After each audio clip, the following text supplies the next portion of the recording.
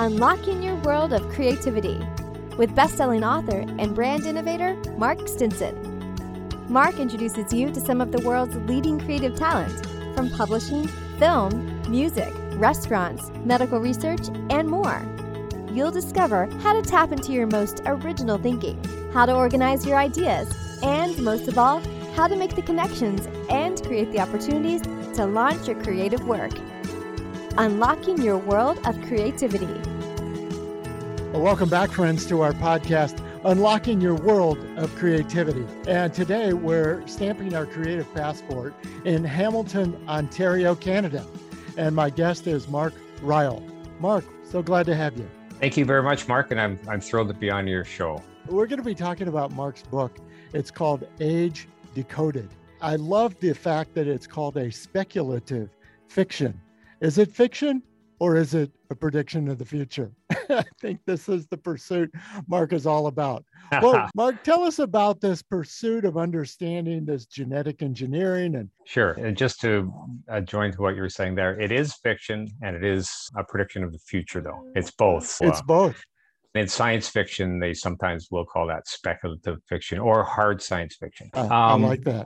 I got into this in a strange way. Never thought of myself as a creative person. I would thought you were crazy if you had said to me 20 years ago that I'd be doing a podcast and talking about a book I wrote or anything. Or if I had written something, it would have been nonfiction. It would not have been fiction. So crazy things happen. And one message to your listeners would be, don't pigeonhole yourself. You just never know. Life changes. You can change. Opportunities come up. Stuff happens.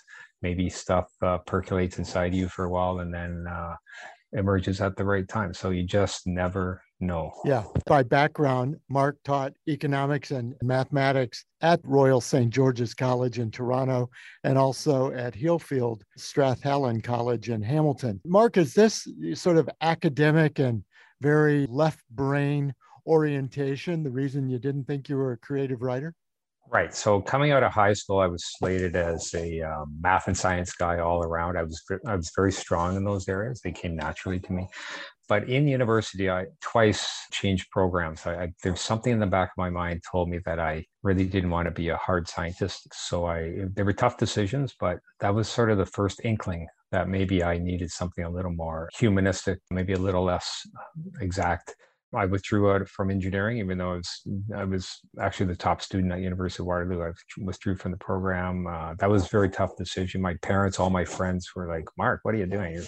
That's your stuff. That's your shtick, right?" And I just, something in the back of me just said, "It's not the true me." And then I also switched out of a master's in science. Now, eventually I did continue my education, but it was in other areas. I ended up with a PhD in education, and I did a master in business just to learn about the business world. But those are moves out of the exact into the inexact, more humanistic, dealing with people instead of things so much. Well, and then the subject of the book, Age Decoded, is this genetic engineering, as you call it, CRISPR-like technology. Did you want to learn more about the technology first, or did you say, hey, I want to write a speculative fiction book and see where it takes me? It started with wanting to learn more about something. And that's another thing I'd say to people listening is it's really cool if you can have an earnest interest in something maybe completely new. I knew nothing about genetics. It's not my area.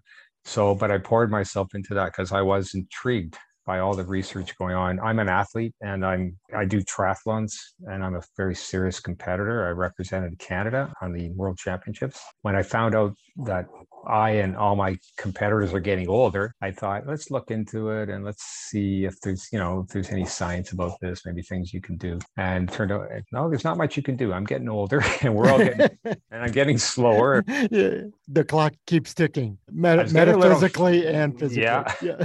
On the swimming front, I was getting faster just because I'm such a terrible swimmer. So I was still gaining some skill, right, taking some lessons. But on the running and the biking, I was slowing down. And a lot of my competitors who were maybe a little bit older, like I was in the 60 to 65 age group. We compete in the sort of 5-year brackets. They would say to the younger ones, so the 64-year-old would say to a 60-year-old, you have such an advantage. You're 4 years younger. And I was like so intrigued by how they could feel that 4 years. Aren't they all in just just in their 60s. No, one guy's 4 years older and he's declining. He's felt that decline. So I was intrigued by this, and I came across some research, and it really opened my eyes. It sort of leveled me. And I thought, well, there's some very, very good scientists looking into who see aging as a disease and they want to eradicate it. And I don't necessarily agree with that, but they do. That's their philosophy. And so they're driven to eradicate aging and a lot of the associated diseases too that come with that. And I thought, well, for triathloning, that would be sort of cool. Maybe you could, stop this aging, maybe even go backwards if they can reverse it. That would be really interesting. But what about for our world? What about for humanity? That's the bigger picture. So right at that point where I realized there's stuff going on here, I thought, you know what, let's start writing some of this down and crafting some stuff. And it was a little bit of a science experiment, but I wrote it through characters, through fiction. Very interesting.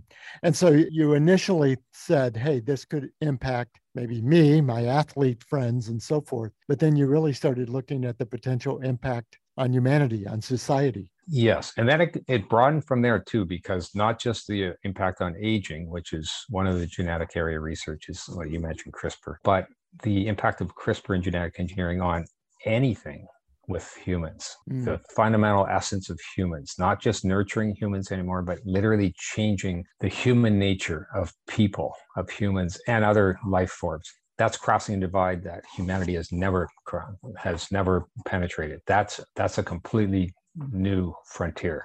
And the subhead of the book hints at that they are changing us. Yes, exactly. So they stopped aging but imperiled humanity. So there are like with any technology, there's going to be stuff you have to watch out for, things that could go wrong, or unintended consequences, or even unintended bad or even intended bad consequence. So in my book there's one intended negative consequence, which is a psychological effect on people. So that most people go in and get age decoded, which means they stop their aging. And even eventually 2 centuries further in the book, reverse aging is brought in. And a lot of people go for that, especially the ones who are stuck at an old age and not getting any older. They want to reverse age, right? But at the same time, though, unbeknownst to these people, there is one other manipulation that's going on, a genetic manipulation. And genetic manipulations can have psychological effects too. So it's on that side. It's on the psychological side. Tell us more about that. I mean, I think we can appreciate the physical aging part, but what about the psychological part?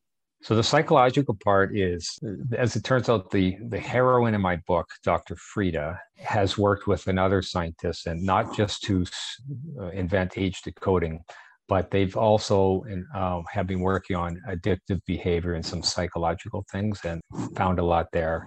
But one thing they discovered was that you can dampen people's critical facilities. They call it the propensity to dissent, to disagree with something.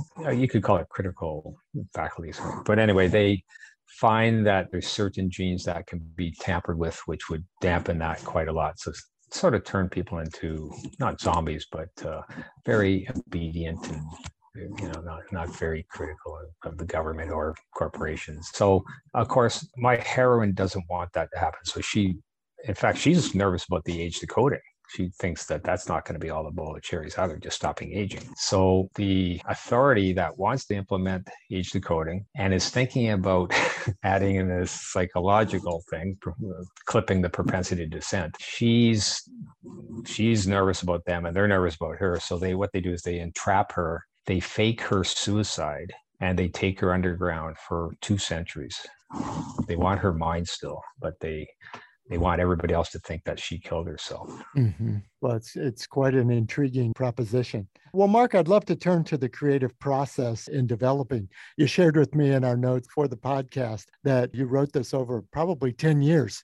So what started as a little bit of personal research turned into legitimate pursuit of research, which turned into a story. What was the flow and process that you went through to develop this story? Right. So I went at it wholeheartedly about 10 years ago. And it took about a year to craft the novel and get a couple of people to look at it, review it and whatnot. And then I presented it I took the traditional publishing route where I sent it to New York Publishers, Toronto. And I did not have any success. It seemed impossible to get anyone to read even one chapter of it.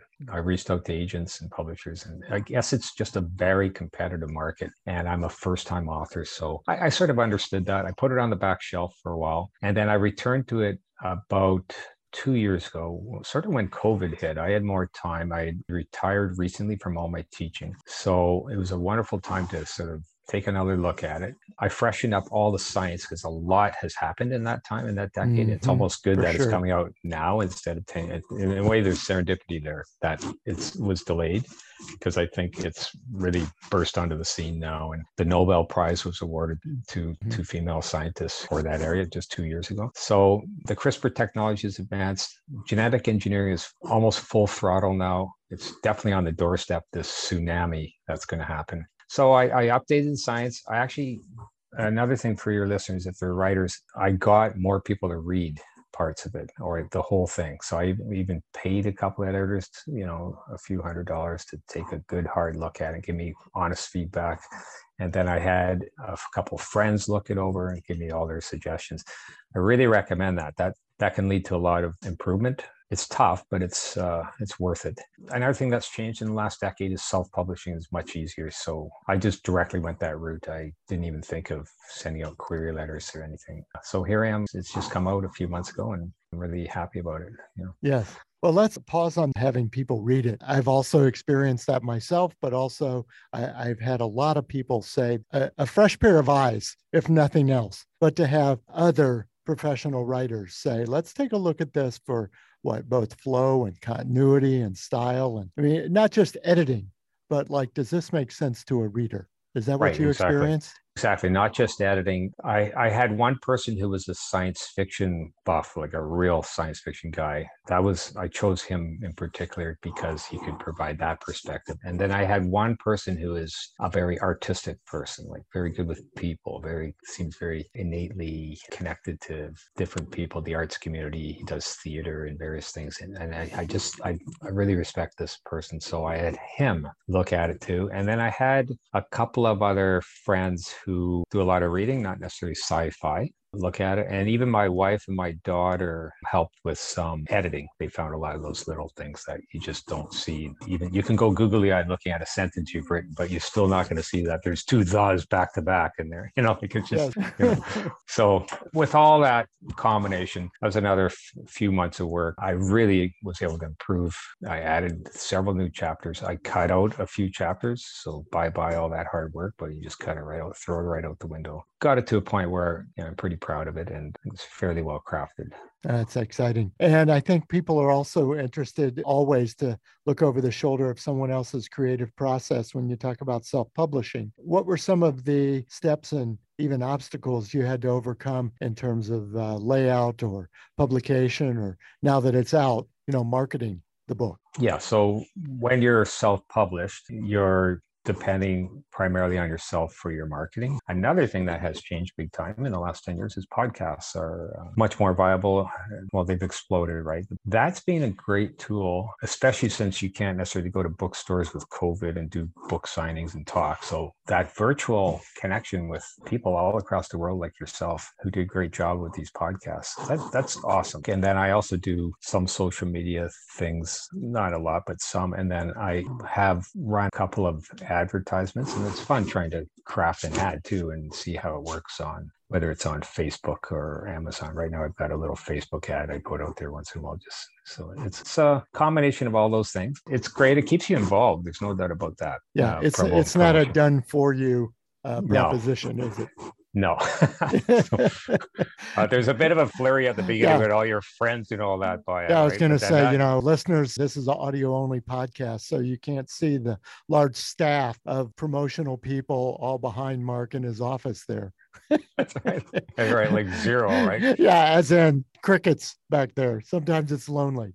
Not even my pet is going to help me, And what about, I guess, now that you've finished the book, you've published it, now that the creative artist in you has been sort of stimulated and awakened, do you feel like there's another story and another angle or continuation, a sequel, or a whole nother direction for a book in you? Yeah. Well, I'm assuming we're not going to live forever, and that's one of the nice things about dying. I was going to say, you're not going to wait until, the book No, I I'm think not. is like 100 years, 200 years in the future. So we can't wait that long. That urgency keeps you driven. If I knew I was going to live till I'm 1,000 years old, I would never have written the book in the first place. I don't think so. So anyway, no, well, I'm also an artist. I've gotten into acrylic art in the last probably 12 or 14 years. So I'm doing some art shows here. My wife taught art and she's an artist too. So we sort of do that hobby together. And it's a lot of fun. And then I am going to try a sequel. I'm working on a nonfiction book on running and training and coaching right now. So that'll probably be my next publication. But I would love to do a sequel to the sci-fi book Age Decoded as well. That's very exciting. Folks, my guest has been Mark Ryle. He's in Hamilton, Ontario, Canada. We've been talking about his book, Age Decoded. And we want to keep following your work, Mark. So how can we connect with you? Yeah, so the best thing to do would be Amazon or Apple or whatever retailer you choose. Quora is a good forum to find out a little bit more about me. I'm quite a presence on Quora. I've enjoyed answering a lot of questions. A lot of my answers are humorous, actually, and some of them have to do with science fiction or genetic engineering, but most of them are on lots of discussion there about golf, which is quite a sport, and lots of humor helps in that sport. Yeah. Or shopping at IKEA. That's one of my famous answers. You want to go to read that one. If you want to get dizzy, read that answer. But anyway, so if they go to Mark Ryle Quora, you'll see I've written probably another book right there of answers on various things. Had a lot of fun with that. Very good. Well, I can definitely sense that, like I said, the creative spark, when somebody first starts and says he taught math and sciences, I'm sure they didn't expect the kind of humor and, even fiction creative writing that you've been able to share with us today. Well, thanks very much. And thanks to the listeners, and stay open-minded. Like, you just never know. I think teaching really helped me because I hung around a lot of young people the last 30 years. And I think it kept me open and young and trying different things. And it's really inspiring to be with young people. Thanks very much for having me on your show, Mark. Yeah, it's great advice and great insight. Thanks for sharing your experiences. So again, my guest, Mark Ryle, author of the book, Age Decoded. Well, listeners, come back again next time. We're going to continue our around the world journeys as we talk to creative artists, professionals, and practitioners literally around the world and find out how they get inspired, how they organize those ideas, and then how they make the connections and get the confidence to launch their work out into the world. And that's what our podcast is all about. So until next time, I'm Mark Stinson, and we've been unlocking your world of creativity. Take care. Unlocking your world of creativity with best-selling author and brand innovator Mark Stinson. This program was produced by BSB Media, creators of IntelliKey Leadership Stories, Unlocking Your World of Creativity, and The Peace Room. Love.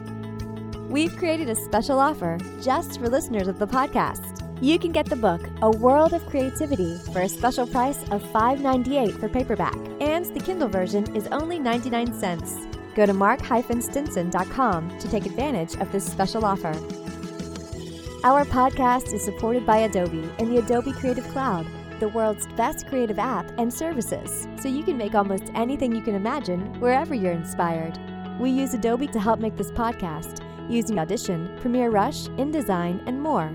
So join the creative community with the Adobe Creative Cloud, and let's make something better, unlocking your world of creativity.